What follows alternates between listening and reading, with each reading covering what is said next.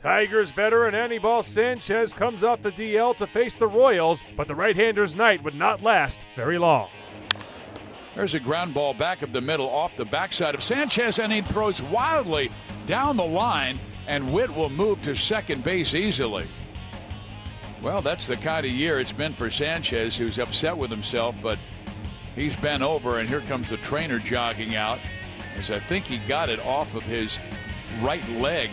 The way he is limping, you might remember he was just removed from the 10-day disabled list on Friday, where he missed 2 weeks with a left hamstring problem.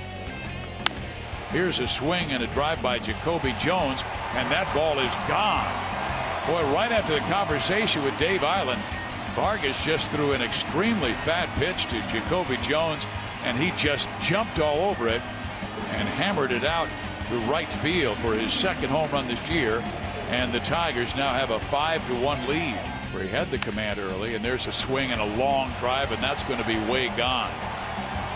Home run by Mikey Matuk, and it's 7-1 Tigers. Yikes. Victor Martinez on the DL. Cabrera suspended. There's a high fly ball. Hit well. Deep left center. Kane looking up, and that ball is out of here. That's a 2-run homer by Hicks, his 5th of the year. And that Detroit lead gets bigger. It's now 9-1.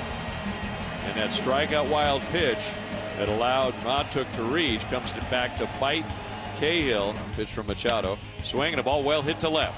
Back goes Gordon. Gordon looking up, and that's out of here. Even Gordon couldn't get to that one. Home run Jacoby Jones, his second of the night. He's hit his second and third homers of the year tonight, and it's 12-2 in favor of the Tigers. Vargas faced 11 batters, and there's a drive to left field for John Hicks, and look at this. It's the 6th home run of the night for Detroit, and Hicks has 2 of them. What a game. Jacoby Jones came into the game with only 1 home run this year. He's hit 2 tonight.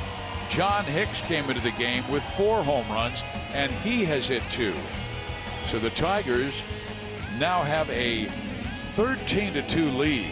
Tuesday's loss drops the Royals back below 500. They are 68-69 on the year. Here's the skipper, Ned Yost. First inning, he was down in the zone, hitting his spots pretty well. Second inning, he was just, up in the zone and out over the plate. He's obviously, you mentioned that the higher pitch count or innings total this year. Is there anything with him where you would consider kind of trying to limit his innings over the last few weeks of the season? I know there's not much. We've been trying to limit his innings all year long. Okay. So no plan. I mean, obviously you need starters, and there's not any way around that. But there's no discussion. We're not doing anything different. I mean, we've probably saved. We talked about it the other day. 10 to 20 innings, which could result in at least 2 starts. We've been consciously trying to limit those innings all year long. We'll continue to do the same. How does that change the game when Sanchez gets knocked out, the first batter of the game? I mean, you guys have a game plan. Does it affect the offense at all? No, I mean, not really. I mean, the guys had done their extensive study on Sanchez, and they all had their game plan when he gets knocked out after the first hitter. Then you just make adjustments. But we've got all the video on the bench and all the numbers. So not really, no. These blowouts over the last week. You guys are, I guess, a veteran group. Do they take any extra toll on the? I mean, they just count as one. Is that hard to remember sometimes? Hard to remember what? That this is just one loss, and there's just a loss. I mean, guys, these games are a lot easier to forget than games where you lose late by 1 run. So I mean, we just got blown out. Go get them tomorrow. Really not much you can do about it. Guys know that our pitchers are out there, competing, trying hard. They just got hit. Come back tomorrow and see what happens. Jason Vargas continues to struggle in the second half. The left-hander allows 7 runs over 2 innings on Tuesday. He's lost 6 of his last 7 starts. Pretty similar. I'm getting runners on base, I feel like I'm doing some things to, put them in a position where they, have a good idea of what might be coming. So, hopefully we can alleviate that, and I can work to just be more consistent with runners on base, and just be more consistent in things that I'm doing and not be as predictable.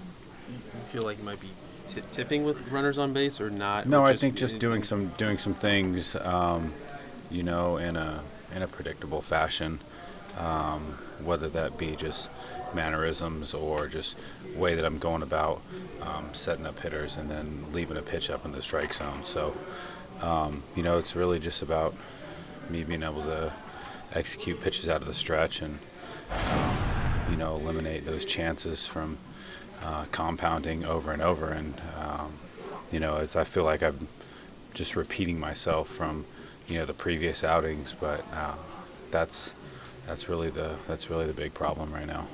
Obviously, there's no way around a larger pitching load after you're coming off of surgery, but do you feel any fatigue? I mean, you don't feel like that's playing any part in the last month or two? No, I just feel, I think everybody in here is probably, going through the same things that all baseball players do at towards the end of the season. It's part of why our season's so difficult, and I guess I have the excuse of having a surgery about a year and a half ago, but at the same time, none of that really matters in the grand scheme of things, other than maybe to the people who have been around and who have, seen the rehab or seen that I went through the rehab. So nobody else cares about that. Not the other team doesn't care about that. Bottom line is, if I'm going to go out there, I got to do a better job of putting us in a position to win a game and not play catch up. The Royals still have a chance to pick up the series win in Detroit on Wednesday. Jason Hamill will start the finale.